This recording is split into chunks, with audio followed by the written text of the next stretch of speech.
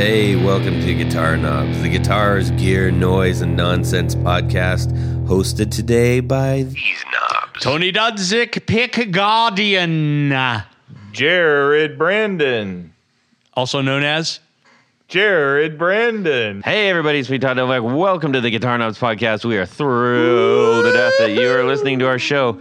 We're going to have kind of a slightly different one this time. I'm going to transition from, kind of silly to serious. We had a scheduled guest tonight who we're very, very excited to have on, and was not able to do that due to a rather serious circumstance. Hearts go out to him. So, Yep. But I'm confident that we'll get him back on the show. In the meantime, we said, well, we're here, and we shall carry on. With that in mind, we just decided, we haven't done one in a long time where Tony and I, Jared, just kind of have a chat. Chit-Chat. And talk about some stuff. We still are going to go through most of the motions. Yes. But anyways, looking forward to having our friend back soon. Yes. So, all right. We've got a couple of announcements real quick. Road!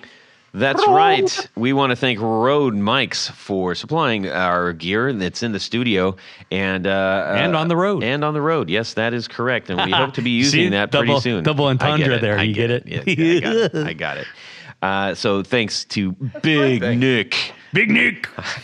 Big Nick. I don't know if anybody actually calls him that, but it'd be really funny if nobody called him that. That's probably the case. It might be. Anyway. I just got a text from Nick. He said, "Send this stuff back." Yeah. You know what? Actually, I'm gonna touch on this real quick. So we talked about getting some the gear that we have for the road. We got the NT USB minis because we have some circumstances where we need to use the mics outside of this, and Or maybe if we all go to Nashville for a that's show what or I'm something. saying. Yeah, we Yeah. can all sit. we've got plans. and it we did need come to with be the prepared. with the Mini Cooper, right? It did not come with the Mini Cooper, but Nick, I'm working get on the it. Mini Cooper. Come Yes. Get off the Mini Cooper and send it to us. Yes. Anyways, here's the point. The way that those are shown on the website, they're the cool thing about them is that you can plug all four into your computer, and you can get 4 signals. on. Multi-tracking. Does each one go into a different USB port, or? Well, that's the way it's shown, and I said, well, certainly there's got to be a different way to do that, and I just wanted to know, do I need a powered USB hub or whatever? There's nothing on it. I couldn't find anything other than it. It just says plug them in and go, and I suspected that wasn't necessarily the case, and certainly wouldn't apply to everyone. And Nick was man on the spot, and I said, Nick, here's the problem. I need an answer. Bang! And I don't know what they say in Australia. Bang! with a lilt. you call that a knife? Maybe it's like bango. I don't know. Anyways, Dingo. Dingo, just like that. Sure. Anyways, point being, Big Nick down the road said, I got the answer for you. Here's what you need to do. Yes, you can go ahead and use a powered USB because they do draw power. What do you think Rode might come up with the Rode hub? Probably not. You can get those a dime a dozen. Yeah, but it doesn't say Rode on it. That is true, and it would be well better made, and anodized aluminum and all that stuff. Anyways, I just really appreciate you said, hey, sorry we didn't, this wasn't covered. We'll do our best to make sure that we get that information out there in some way. And they are really good about this. So we really do appreciate it. And this wasn't a big giant plug for Rode. That was just sharing somebody who's in our guitar universe who is helping us out and is a good friend to us. So, and they've always been really good and really fast with answers That is and correct. things. So yeah, big thanks to Rode. to Big Nick too. And Nick. Wow. Okay. So we also, I've got a lot of stuff shooting at us in a minute. Jared, how you doing, buddy? I couldn't be better. Fantastic. Had a really good day today. That's good. We're going to That's get to good. all that. All right. I got a couple things I wanted to read off. Number one. This is from, let's see here. This is from Dan Hansen. Dan Hansen. Dan Hansen sent us a little thing. He said, greetings, knobs. During a casual stroll through a local pawn shop, I came across a Fender Deluxe Reverb for $300. Jared, do you have anything to say about that? No, I was just telling my Say wife ruh-roh. that I would call her back after the podcast. Say ruh-roh. Ruh-roh. I am not Scooby-Doo. Okay, here you go. It was beat up a little and screamed vintage.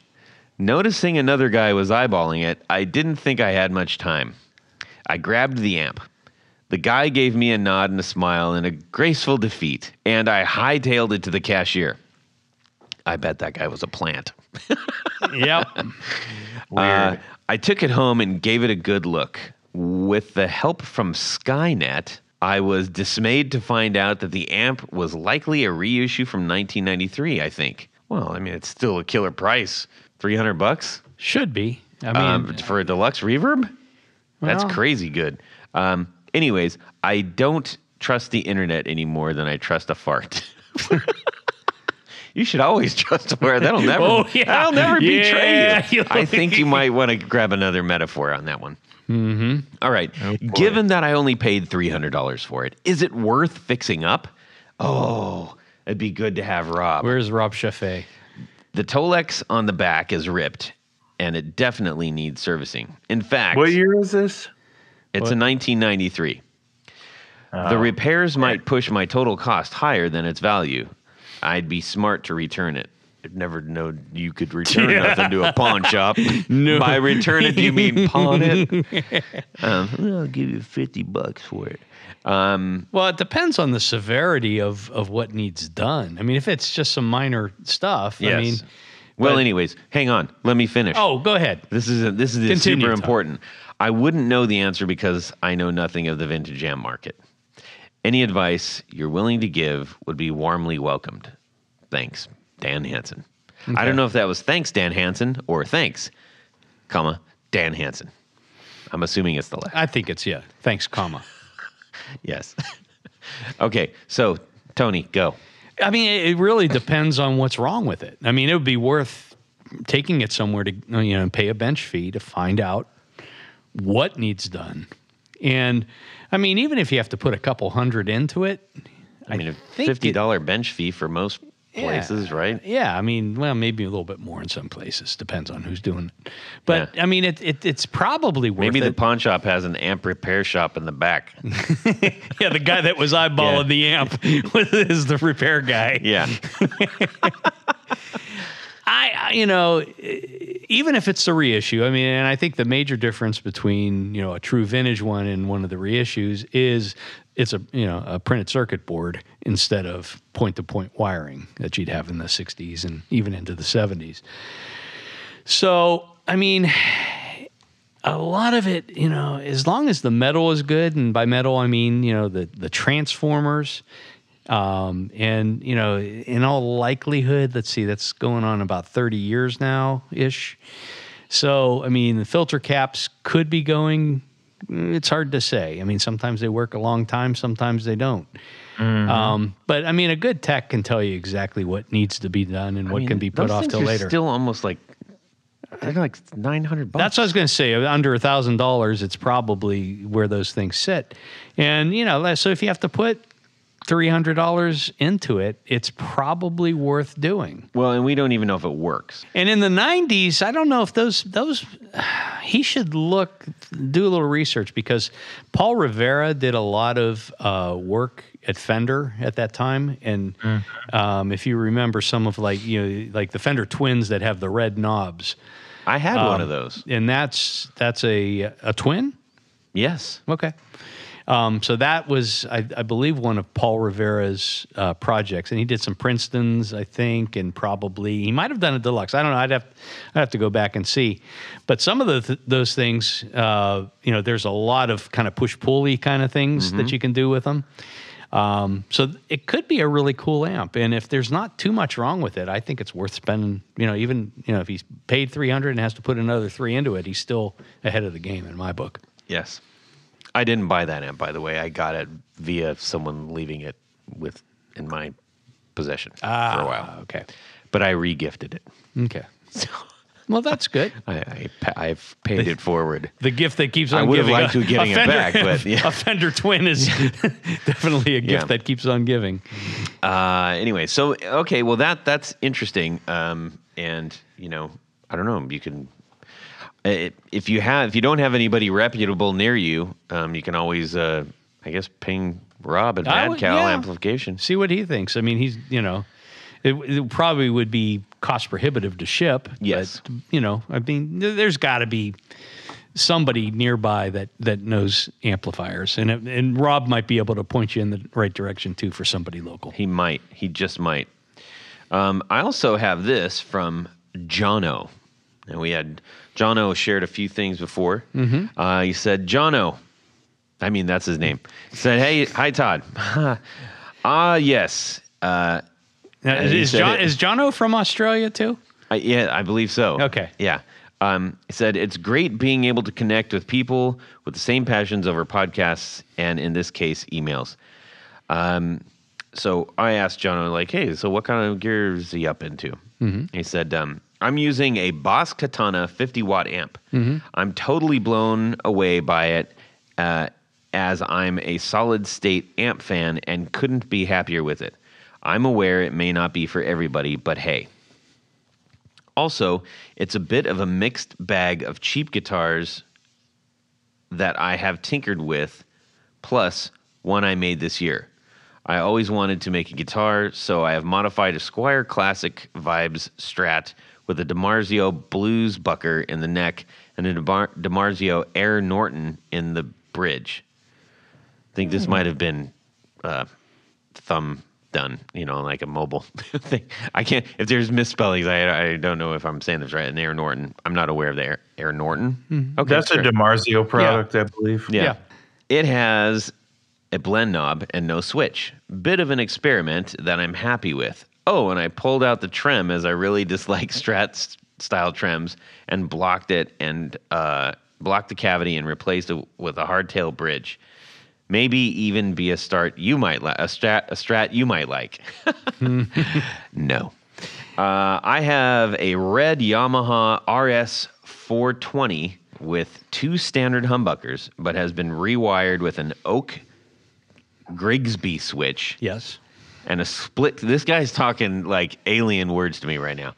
Oak Grigsby switch and a split coil. I know what that is. And out of phase switch via 2 push-pull pots. Also added a Goto bridge to improve into. It's like I'm riding on a motorcycle with someone giving me directions how to make beef stroganoff here. Actually, the Oak Grigsby switch is basically a brand of a switch. It's a competitor with CRL brand. Yeah, like a blade switch. Like like that. Telly. Like that. Sort of an SG clone, which you have never gelled with. That's true. I like that he understands me. He pays attention. Last play, I can't stand playing SGs either. Last playable guitar is a T-style guitar that I made this year, and it's a Gibson-inspired cutaway. Huh. It has Golden Age Telly pickups and a Slide Series parallel switch. I think that he might have also made a time machine in his backyard at one point. I'm not really sure. Now that's a cool addition because I on a lot of my 2 pickup single coil guitars, I do use like a Telly or a Jaguar or a Mustang or a Duasonic. I use a 4-way blade switch, so the first 3 positions are standard, bridge, both. In parallel and neck, and then in the 4th position, it's both pickups in series. And what that does is create a giant humbucker, and it really is a great sound. Really? Yeah, Nice. That series parallel is a really nice the old series parallel mod. That's right. Mod. I also have a 1996 or so Ibanez Talman in bits that I have modified extensively and painted green. Put it back together because that's a cool guitar. Okay. You heard him. All right. And It's Japanese. Yes, and it's Japanese.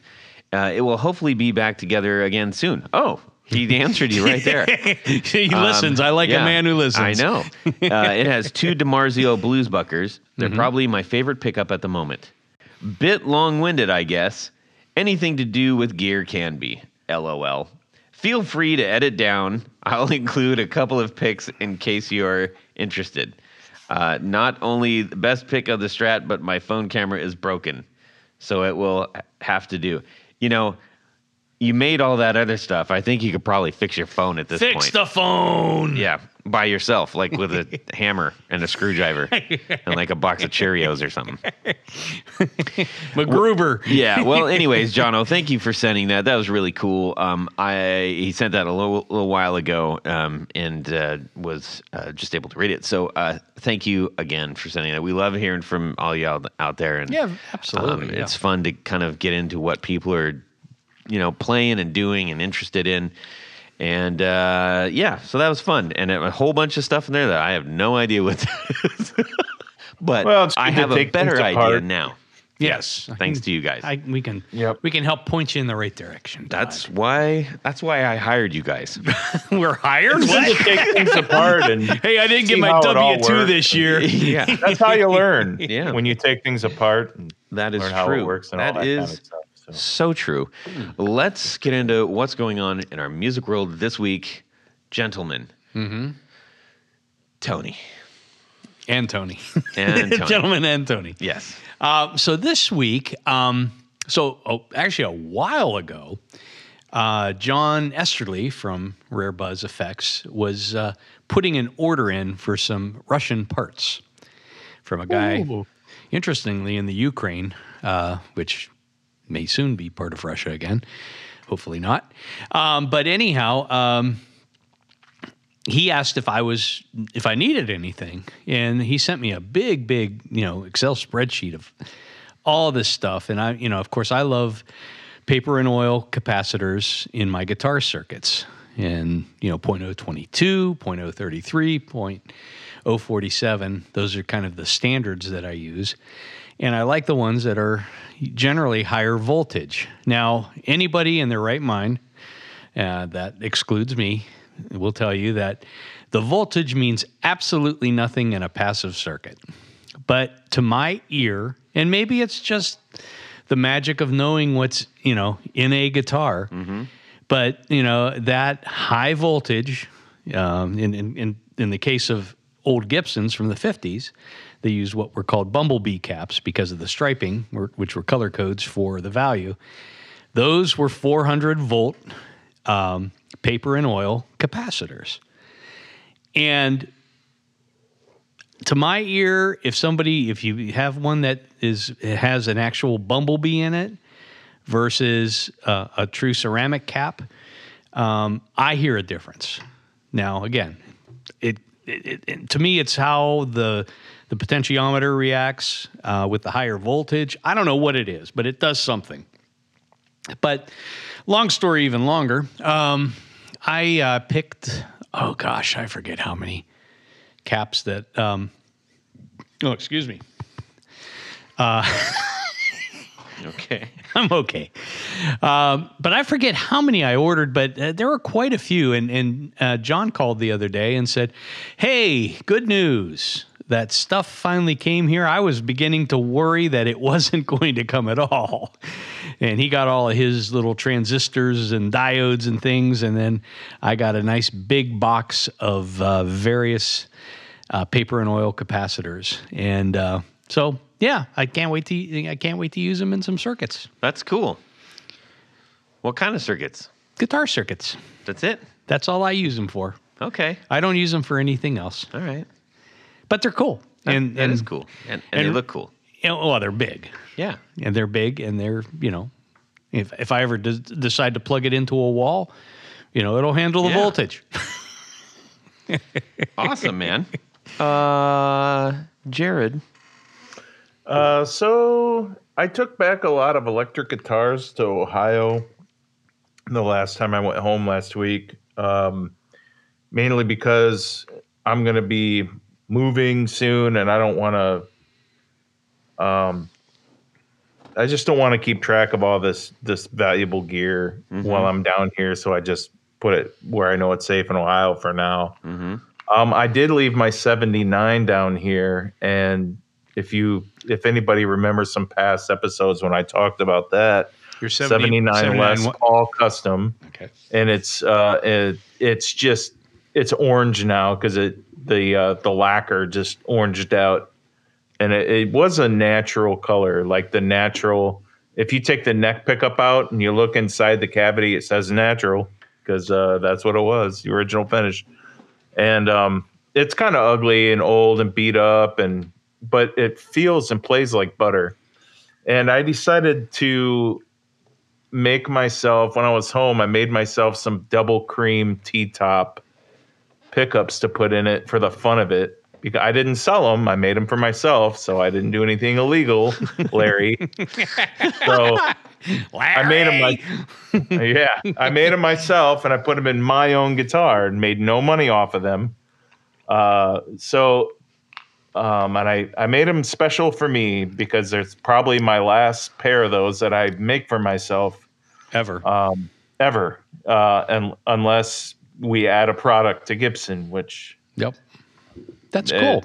What do you like to string do you use 10s on your Les Pauls? So that's where I was. It's funny you ask, because this time I didn't pay attention to what box I grabbed. I did not pay attention There's some calipers. to what box I grabbed. I didn't even look at the gauge because I thought they were just going to be 9s. And when I strung it all up and tuned it, I started playing, and I'm like, what in God's name is this? I strung 11s on this. Oh boy, this Paul. Now 11s. Now I use 11s on a lot of my Les Pauls, or 24 and 3/4 inch scale length, because to me I like the way that feels.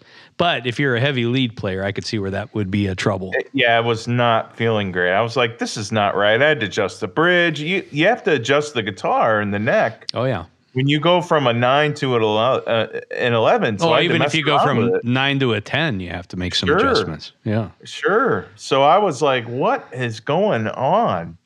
And so I just put them on last night. So I'm just gonna wait another day and take them off and put on a set of 9s. But I have the 11s I have a couple of custom-made Kopp string instrument guitars. He's an extraordinary guitar builder out of Catawba Island, Ohio, which is near my hometown. And I remember when he first started. And so I have 2 of those because I know I've shown you guys these guitars years ago, but that's what I bought the strings for. And I just lost track of what gauge was what, and just blindly, dumbly grabbed a box, got the strings out, strung it up. And I should have known when I was stringing it up. I should have known just by looking and feeling. It tells you how much I change strings, which is not very often. Yeah. So now I feel like I wasted a set of strings. So are you running 9s on everything? And I run fenders? 9s on all my solid bodies except for. And the Kopp guitars are hollow bodies, but they're the size between a solid and a hollow. So it's kind of a jazz guitar-ish kind of thing. Yeah, that's the way that Denny, that's the way he designed those guitars, to take the heavier gauge strings. Gotcha. And that's just how he designed them. So I honor that, and I use them on those guitars. It's more like a chordy type guitar, but I've put 9s on them before, and I was like, this doesn't feel right without the heavier strings. Right. But well, that's what I experienced. That was just a dumb mistake. Read the box. See what the box says before you get the thing out. Jeez, Pete. It's really it's really that simple. Jared, do you ever switch? Do you ever really mix up your string gauges with any of your guitars at all? The only difference is this from the solid bodies to these 2 Kopp guitars that I have. That's it, and they're 11s. Yeah.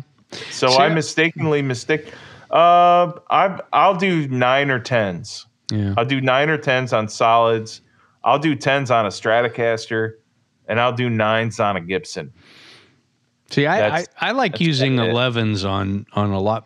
Lately, especially, I've been playing 11s on a lot more of my guitars, especially the shorter scale length. And if I go to like a 24-inch scale length, like a Jaguar or Mustang, I even go up to 12s on those. You're a chord guy, right? Yeah, I'm more of a chord guy. So, that to me, and then, it feels a little more like an acoustic guitar, I guess, when you have the little heavier gauge on there. But yeah, I totally get it. Yeah. If you're You get the value out of the heavier gauge with your tone. I mean, that's for sure. totally, yeah. And yeah. But that leads me to ask Todd what's new in his guitar world. Oh, well, you know what? I had a really fun guitar week. I had a fun guitar week, gentlemen. Tell us, It Todd. was fun. Well, remember when I said that I went down to music, go round to look at the basses Yes. for my daughter and stuff. Yeah, I remember that. On the way out, we stopped in the section, the acoustic section. Now, I'm not like an anti-acoustic guy or anything. I've got a couple of them that I used for the Johnny Cash tribute band. I remember her. Yeah, Anti-acoustic. because actually you made me I asked you to make a killer. So it's a black guitar, and I said I want Yes. a black like double wing like tuxedo style. None more pickguard. black. None more black. Anyways, so I swung by there because there was something that I had been kind of wanting for a while, but I didn't want to go out of my way to get it. I'm like, when it happens, it'll happen. Go ahead and open that up. Ooh. I brought in a case. So I was looking at them. And they have like a bottom row and a middle row and a top row. And I looked up at the top row and the back area where it wasn't like a high traffic area. And I said, what's this? And Nippon Gaki. a Nippon Gaki, yes. So I got a Yamaha G60A, and I hit it once.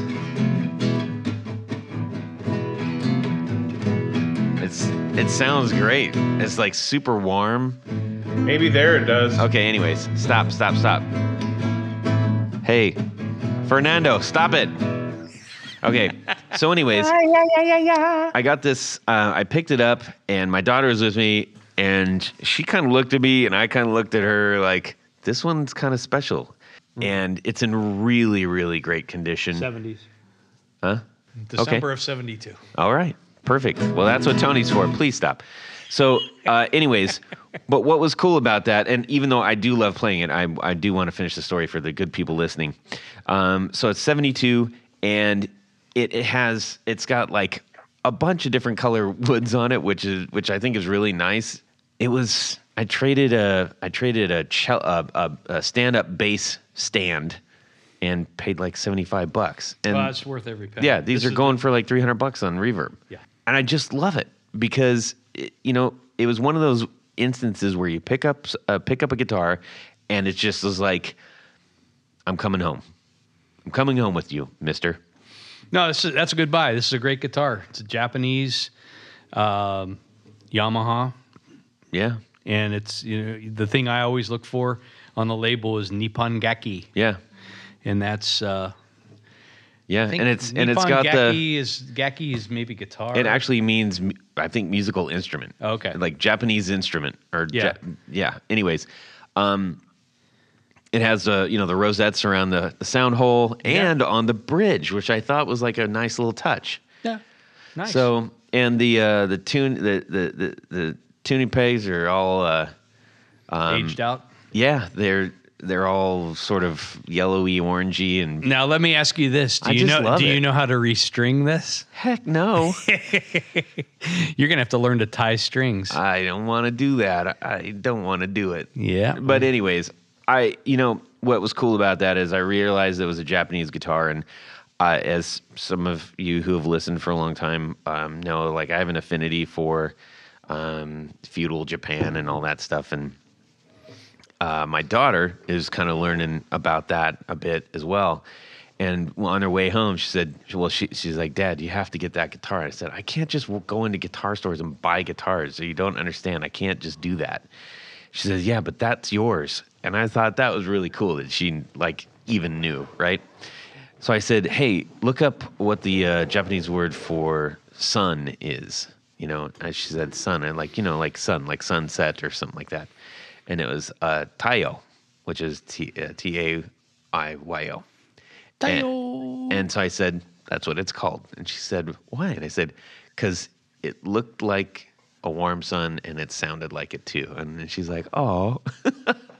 So anyways, it's kind of cool. We just had a nice moment with my daughter. Nice. So that's, you know, that's the one to go play up in the upstairs. Oh, they're and great just guitars. Have around. Yeah, you know, anything, you know, I'm a big fan of late 60s, early 70s Yamaha instruments.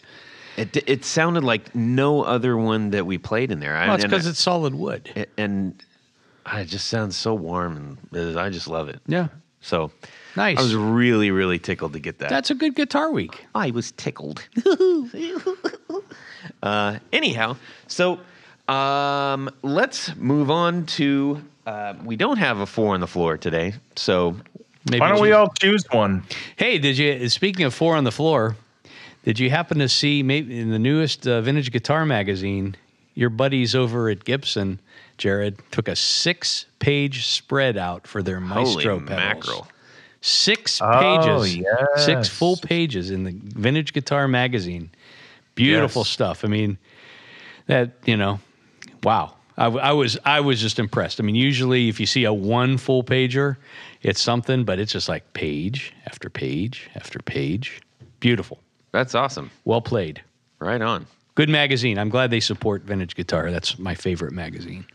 No, I do have all those Maestro pedals. It took me a bit to get them because they wanted us employees to wait and give the Good people general of the public earth. a chance, to buy them before we had them in our hands. So I waited a little while and I finally got mine.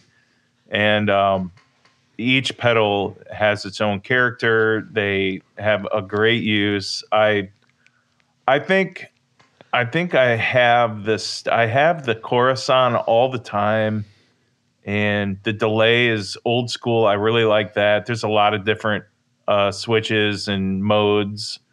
I think they're a great competitive product. I really like the Maestro. And one of my favorite thing when you turn it on, the 3-color, like the horns, they light up, and there's 3 colors. It's like Tricolore. it's like Christmas time when you light those things up. They're pretty badass. So Yeah. there you go. Buy you some Maestro pedals. The fuzz is great too if you're a fuzz guy. That's good. Nice. Like Oh that. yeah. I like that. Yep. Let's see. Well, one of the things that I thought I'd love to hear your perspective on is, as I mentioned, so I did post that video for replacing the speaker in the Origin 50 and everything. Yeah. And been playing it a lot. I'm really excited because we got a show coming up, and I was like, I'm having to re-engineer how I'm thinking about my pedal board, because the way that I had it set up for the Supro and all the tones and the types of drive and how they reacted when they were stacked and what was in front and what was behind is completely out the window. Yeah.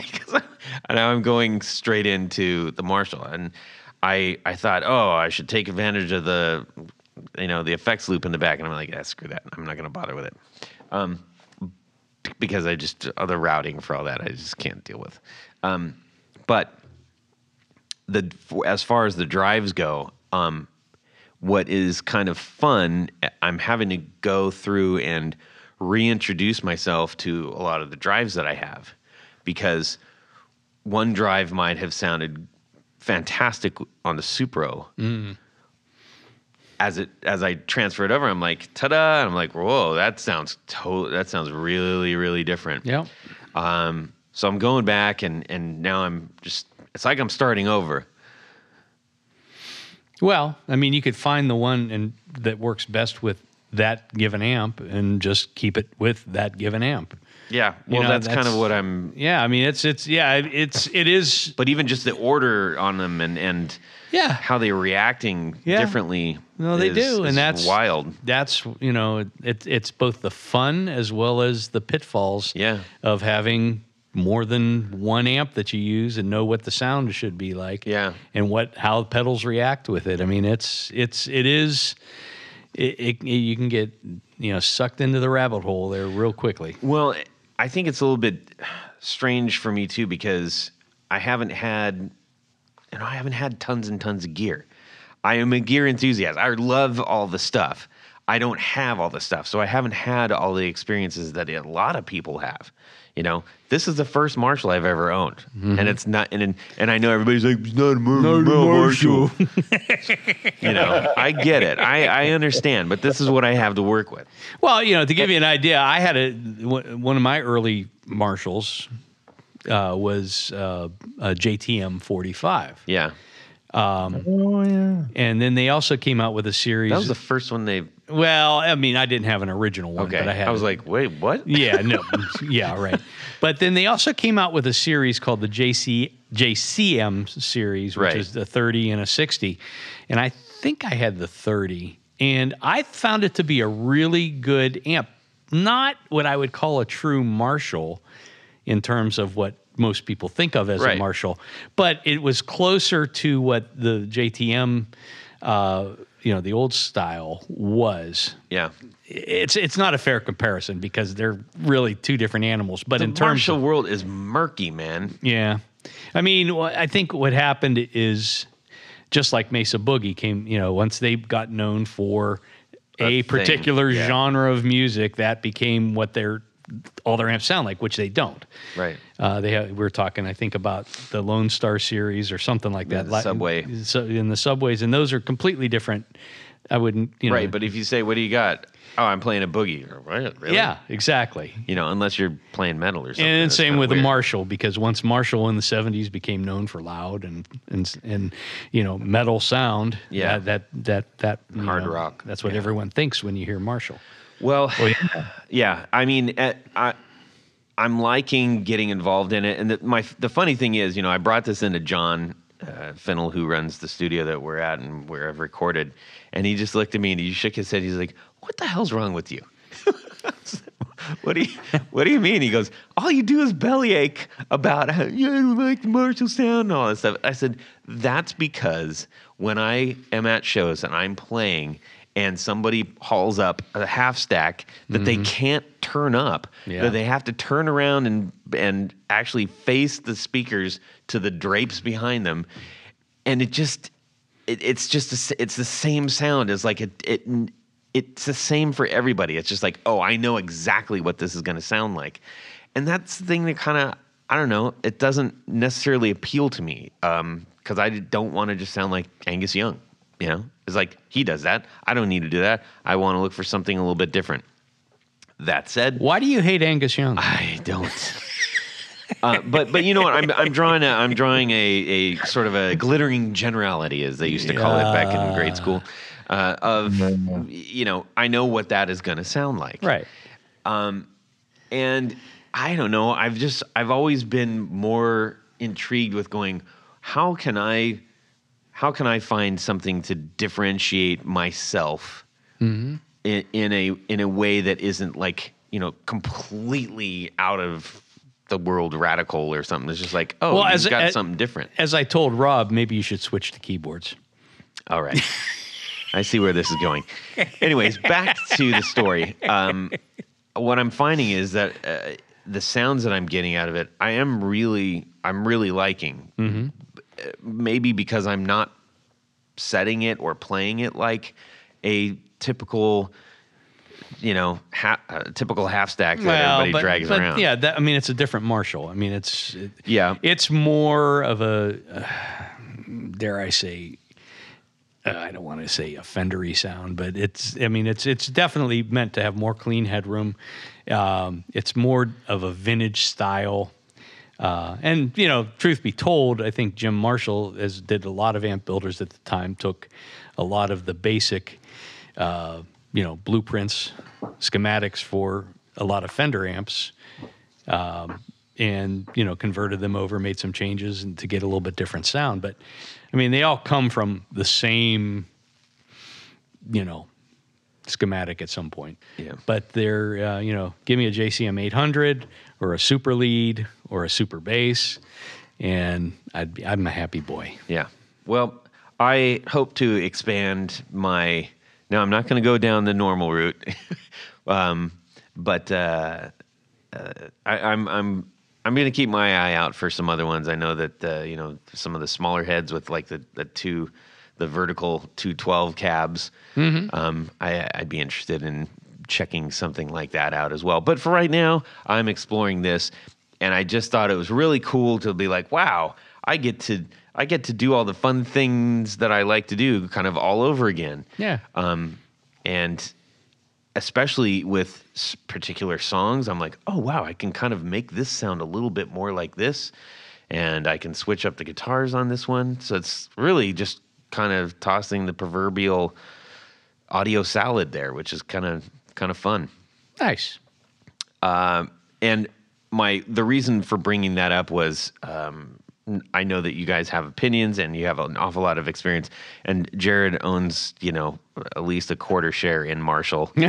So I do have a lot, and I'm looking to downsize. Maybe we could talk.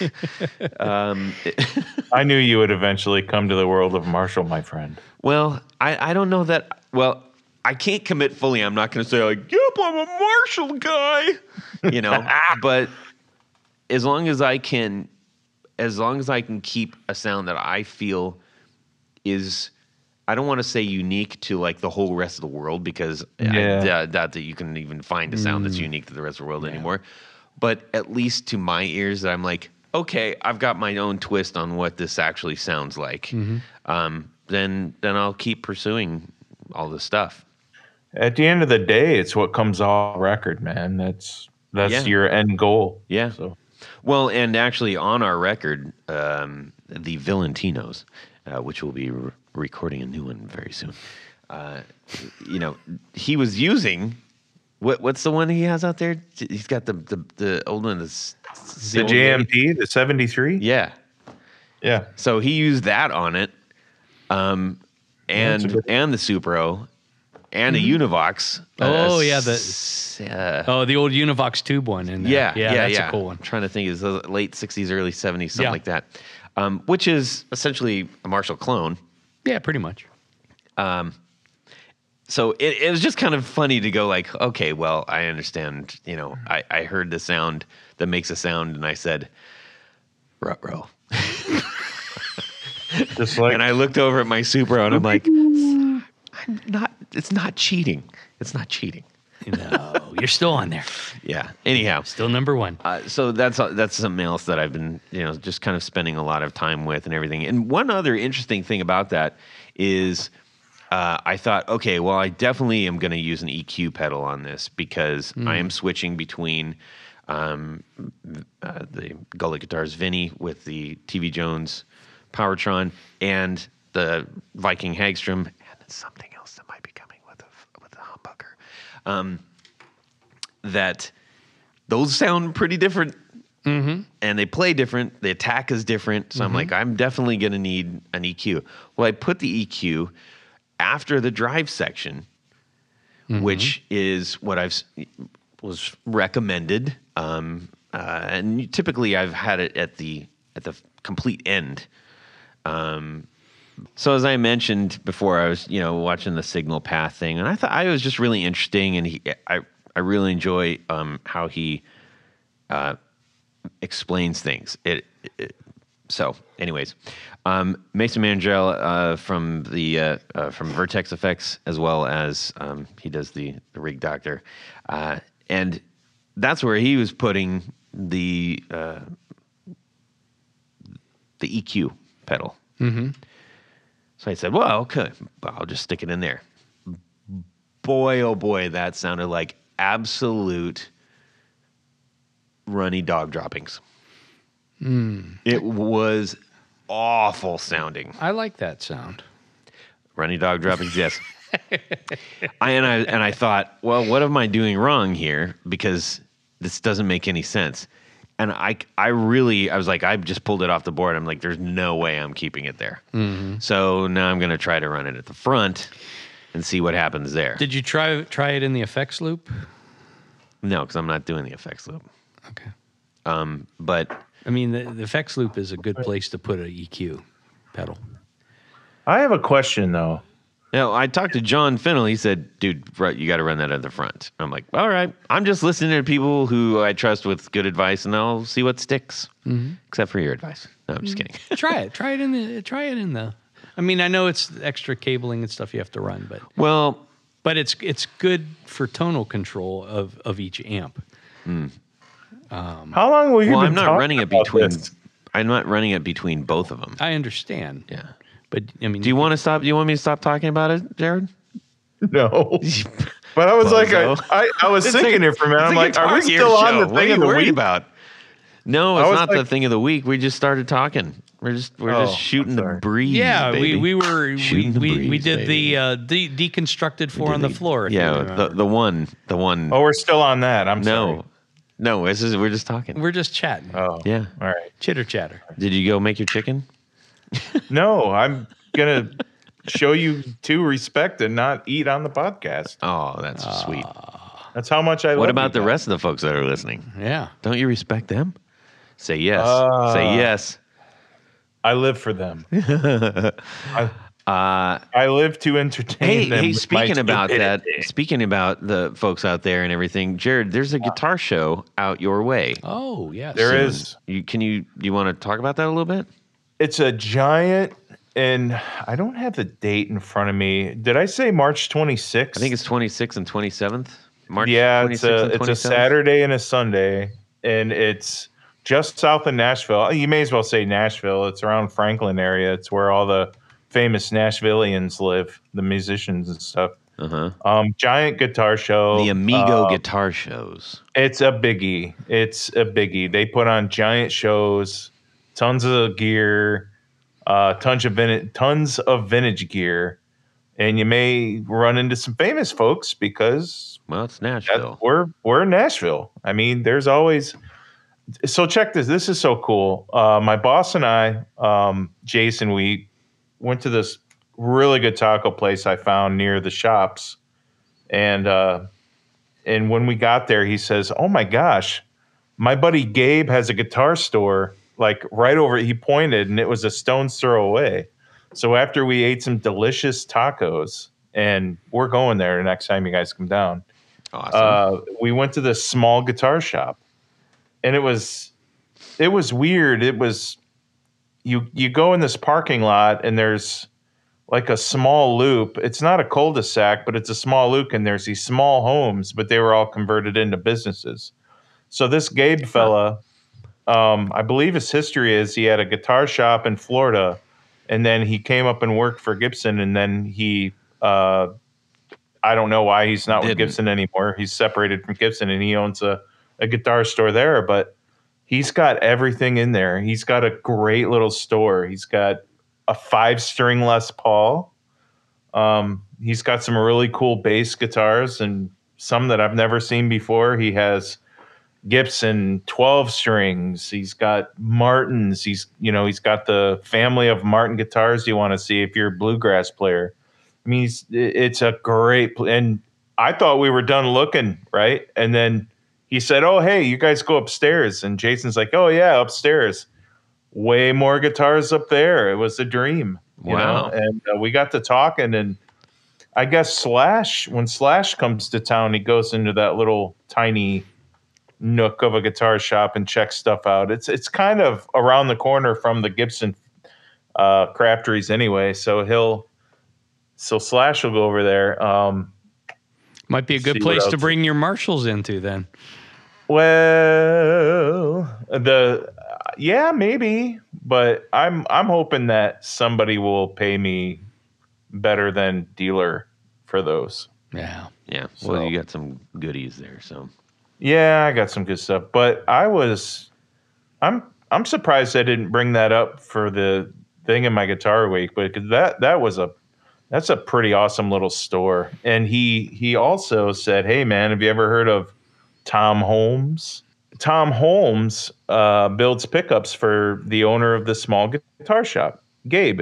And Gabe said, "Hey, wait a minute, I got this big box for you." He brings out this box and he gets these pickups out, and I'm like, "Oh yeah, Tom Holmes."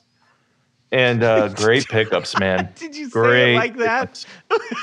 Tom Holmes, yeah. Oh yeah, Tom Holmes. I did. He said, "Dude, you got to call Tom Holmes up." I'm like, out of the blue for no reason. He's like, "Yeah, he loves to fish. He's a super nice guy. And every time I order like 10 pickups from him, he takes a trip down to Florida and goes fishing." Because he charges a lot for his pickups because he can. But Nice. But yeah, I guess Tom Holmes knew Henry Jukowitz, the owner of Gibson, the previous owner of Gibson. Mm-hmm. And I think Tom was one of the people that helped move some of the equipment from Kalamazoo to Nashville. That's what Gabe said, so I could be wrong. But yeah, that's I hope I get enough courage to get on the phone and just strike up a conversation with him. Hopefully it turns into a friendship. But Oh, that'd be really good.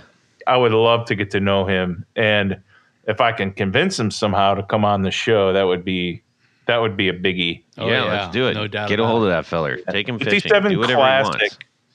The 57 Classic that he helped design is the highest selling pickup that Gibson sells. So Outstanding. there you go.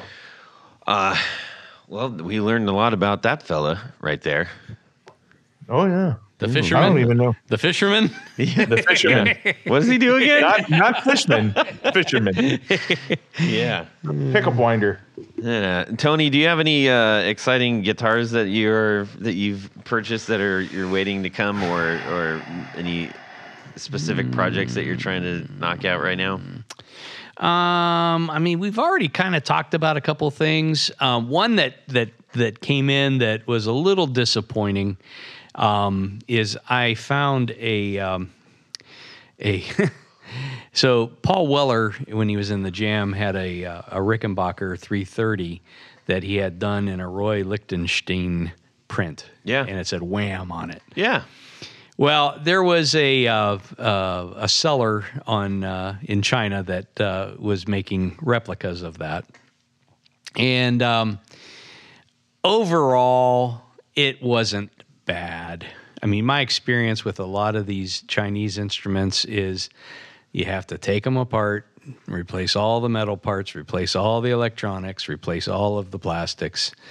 But this one in particular was a little disappointing because the paint job was just done in such a rush. There's some of the paint was smeared, and so it's not, certainly not up to my standards. Certainly, I don't think it was up to their standards either. I think they were just trying to get stuff shifted out of there.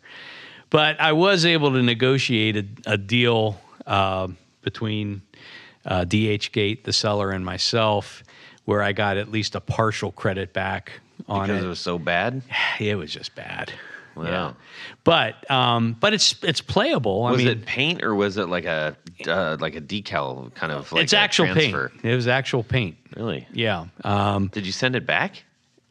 I wasn't going to pay I'm $80 just- to send it back. I'm not No. suggesting that you did. You never do. So No. I kept it, but we worked out a credit arrangement where I got part. you got to part bring of it my in. I money. want to see it. Yeah, I've got it down at the shop. Okay. But it's pretty cool. I mean, it's what I call a good 15-footer. 15 feet away, it looks pretty good. Yeah. But they did a pretty good job on most of the graphic work.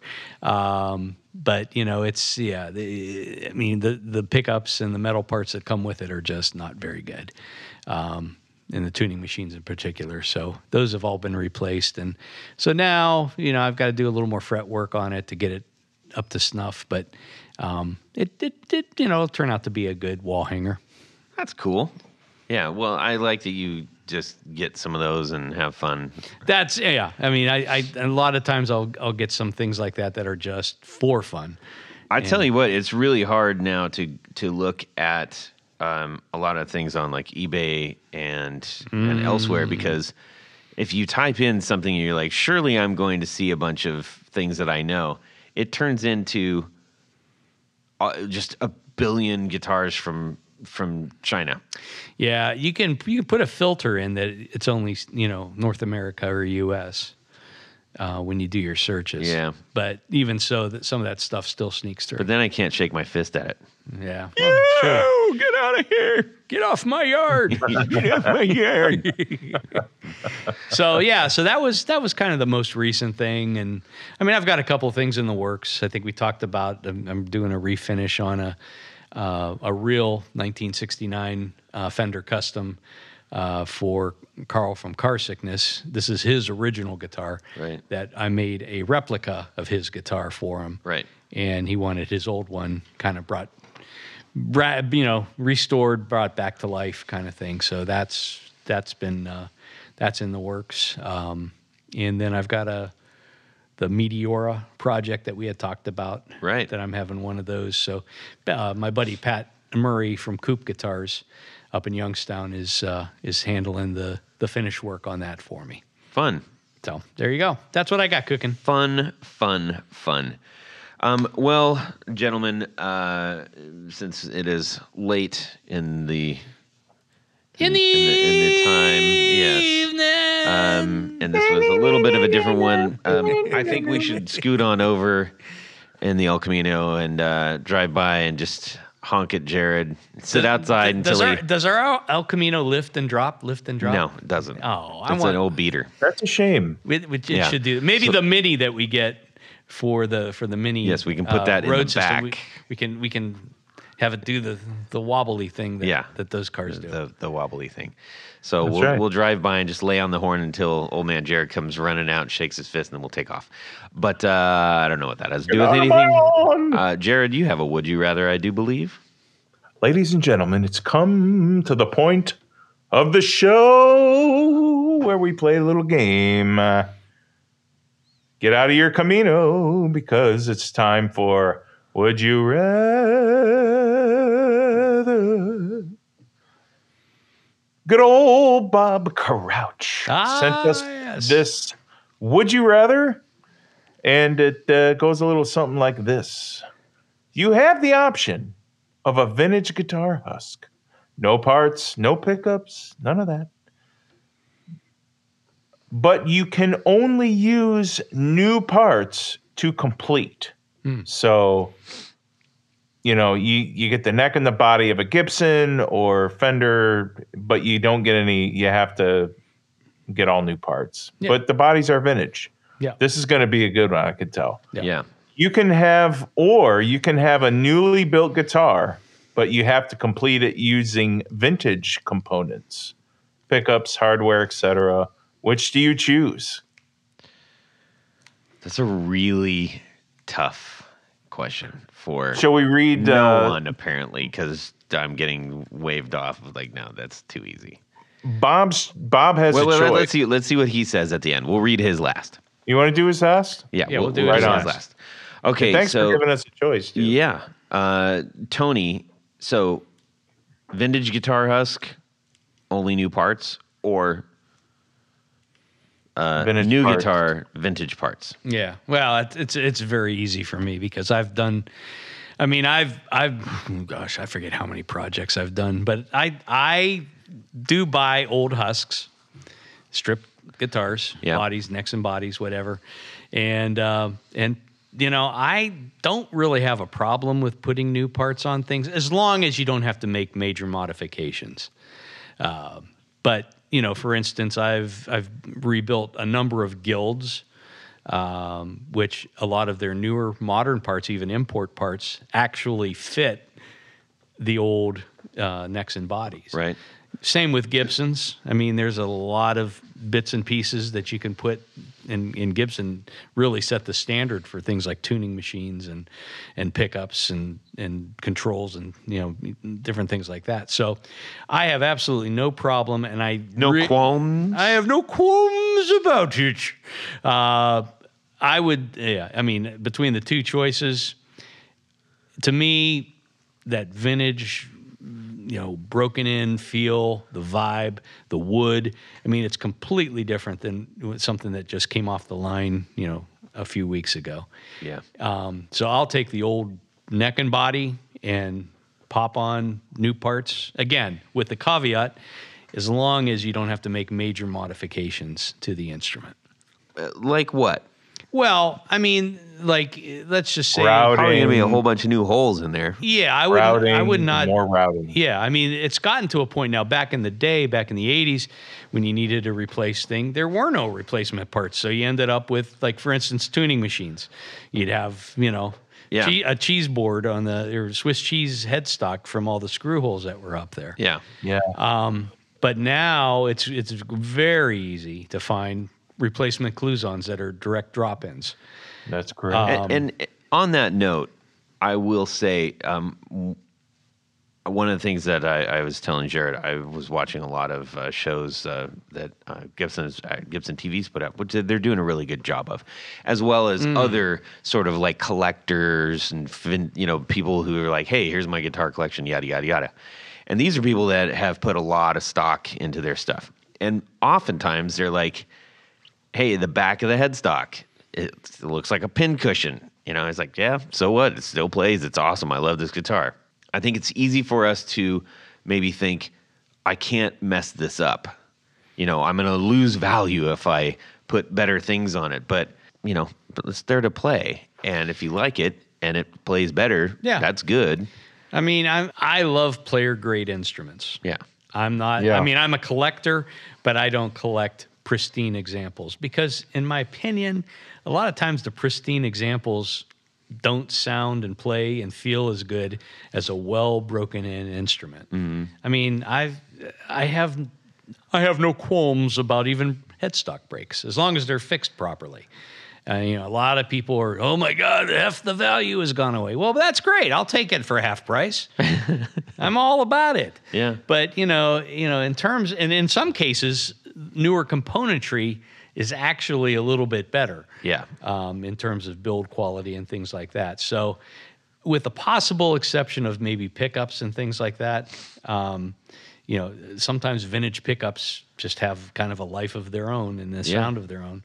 But yeah, I mean, it's a no-brainer for me to do that. Okay. So good. Put me down for that one. Jared?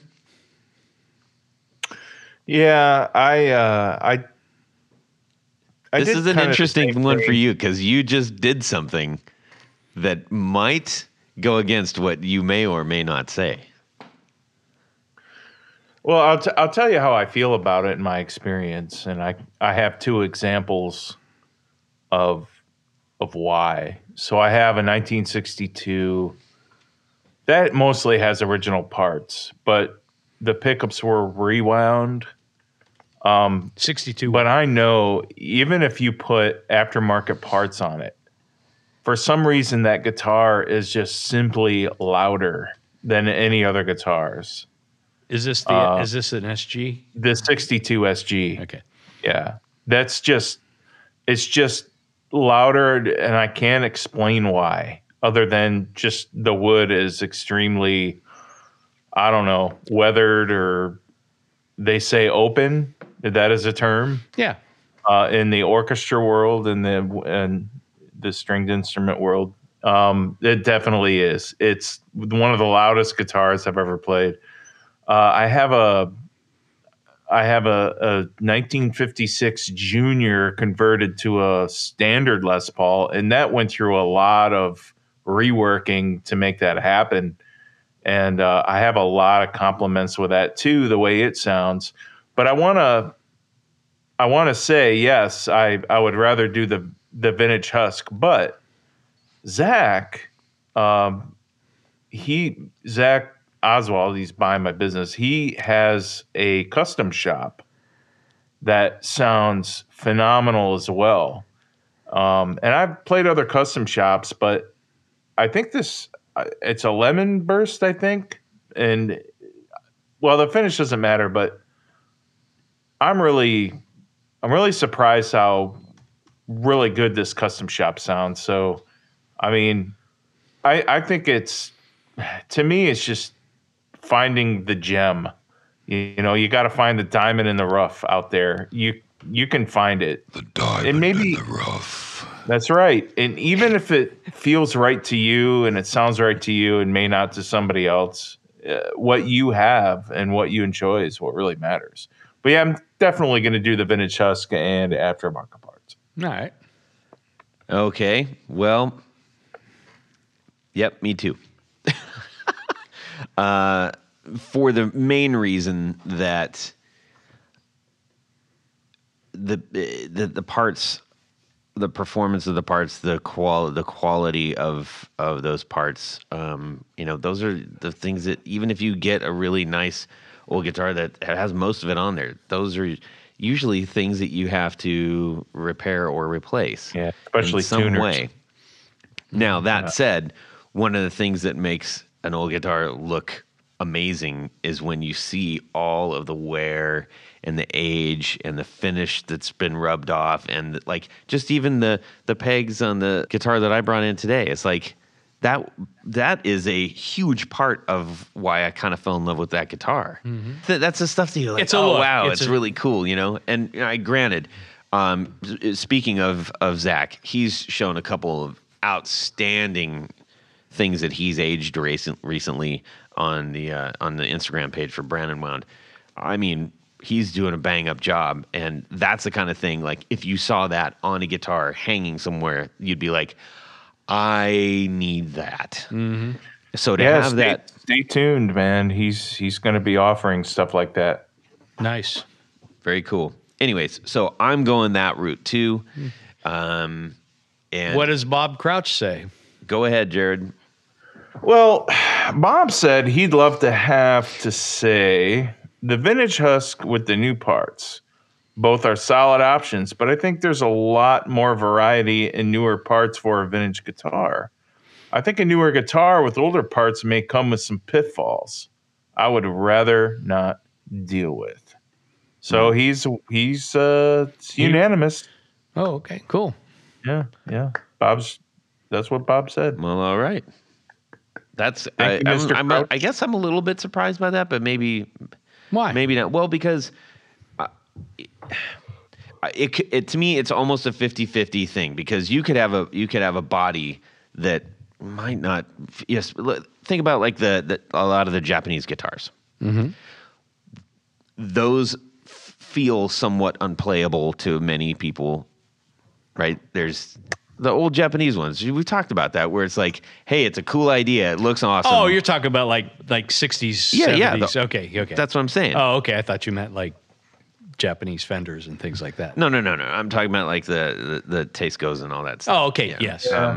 So the idea is like, wow, that's really neat. But but so much of that playability is in like the neck, how it's attached to the body, and just like if it feels right, is it like all that stuff. So, but at the same time, a lot of those parts can look amazing because they're old and they're funky and they're, you know, so if you took those and put them on a reissue of one of those Japanese guitars, or had your luthier friend build you a new version of that, but you get to put all those old parts on it, that'd be really cool. Yeah. Yeah, I mean, there's some people that swear by, especially like those old, single coil pickups that are on a lot of those guitars. And I mean, honestly, I don't really see the attraction, but there's a lot of people that do like that, those gold foil sounds and things like that. And, I mean, I'll take a standard pickup any day of the week over those. What do you think, Jared? The Teisco shark fin that I had, that I traded for a Reverend guitar, that the pickups on that they did actually sound really good. I have to say, they did. To me, they sounded a lot more full and more boomy than just a normal single coil. Okay. But that could also,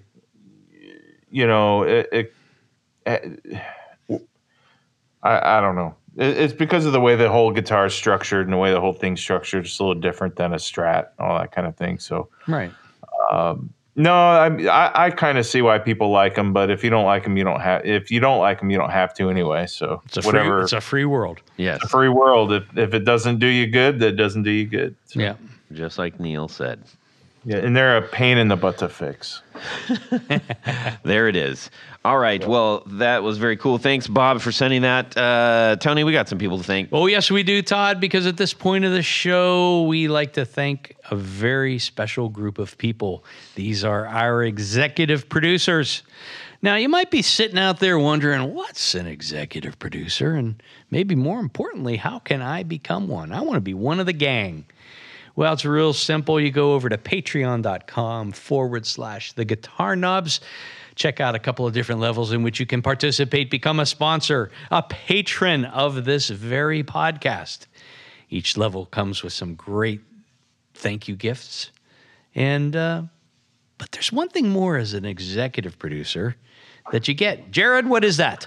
You get to have your name read on the thing. Your man. name read on the thing. That's right. And that's what I'm going to do right now. So special thanks to these executive producers.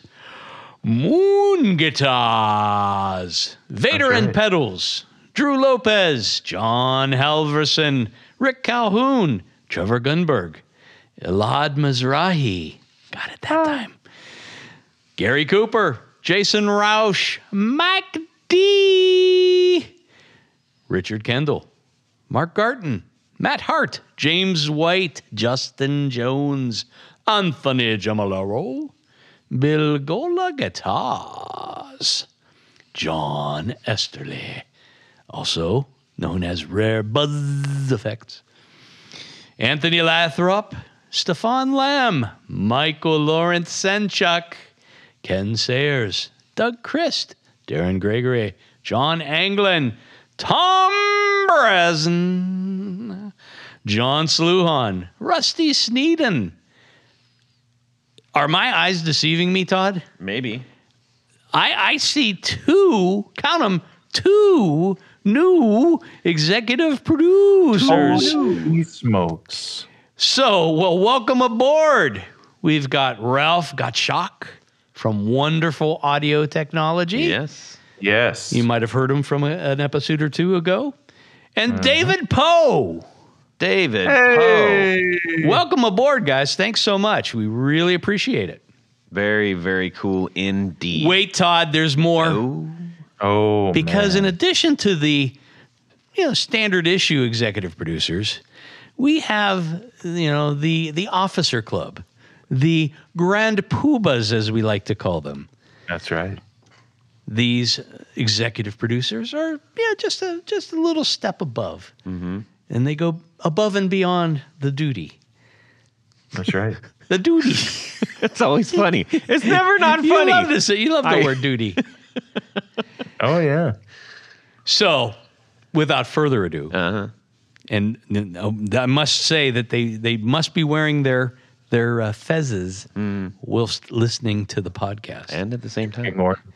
Orange So Crush. special thanks to these grand poobahs: Tom Manasco, Ricardo Iguereda, David Kaminga, Brandon Wound Pickups, That's right. Hex Matos, Michio Murakishi, Bob Crouch. We just heard from Bob yeah. not long ago. That's right. Jack Cadian, Sam Jett, Tyler K.C. Rhines, LSJ Music Company, John Williams, James Pennington, Adam Johnson, Steve Keys, Cody Foster. We spoke with him earlier today. You're correct. Science of Sound, Brian Robinson, Jonathan Jerusik, also known as 12th Hour Devices, Corey Nigro, Michael Van Zant, Tim Nowak, Jonathan Daly, Martin Cliff, Sean S. And Rat King. Yes, indeed. Wow. Thank you so very much. We are very, very fortunate for all of the folks out there that are helping us out and keeping us going. Absolutely. So, Tony, Yeah. where can people find you? Well, why don't you just head over to pickguardian.com, check out some of the things that I have available for online purchase, but by and large, what I do is custom work. So shoot me an email, let me know what you need, what you want, what you really, really want, and I will do my best to get it together for you. Awesome. Jared?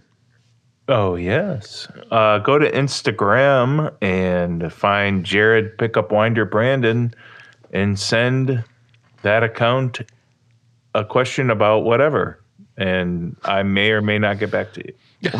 Well, I probably will. I'm just kidding. I'll get back to you. I promise. All right. Maybe. Let's see here. You can send an email to moi, What? Todd at theguitarknobs.com. And you can also DM me on Instagram at guitarknobs. And make sure you check out the Discord group, everybody. Go to the bio link in Instagram, and you'll get to the link tree, which has all of our fun things on there, including the link to Discord. And if for some reason that is not working, let me know. I'll see if I can get that for you guys. I should be able to because I got the first one, and we've got some great people running that, and we're thankful for them doing that. Yes. All right. Well, this has been a different one. It's been a fun one, just kind of hanging out and chatting with the bro-tato chips here. And I guess that's it. Have a fantastic Guitar Week, everybody, and subscribe! Yeah. That's what he had from England, eh? What? Can you hear me good? Yes, we can hear you well. Tom Holmes. If I were king of the forest. All right, dodo birds. All right. So now that the stupidness is over, It's just begun, my friend. a nice table and some lawn furniture Are and there any good tables? I think I'm gonna make myself some chicken. Did that wall back there used to be gray? Is it not? No, but did it used to be gray? Hello, Tony Zabalone. What's You ever good? wonder What's- why the cows never win? Me neither. How about a hot dog? No. Oh Lord. Yes. So I was partially right again. Yeah. As long as I stay right 50% of the time. Give me some juice. And for the mountains of Bush.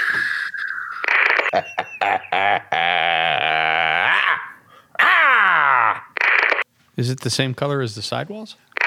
And it's got this mustard sauce that you dip it in. It's like three little chicken fingers. Three little chickens. Okay, it's your mouth making all the crazy squishy noises, you weirdo. That wall? The back wall. That back wall? That back wall. Behind me. Yes. Yes.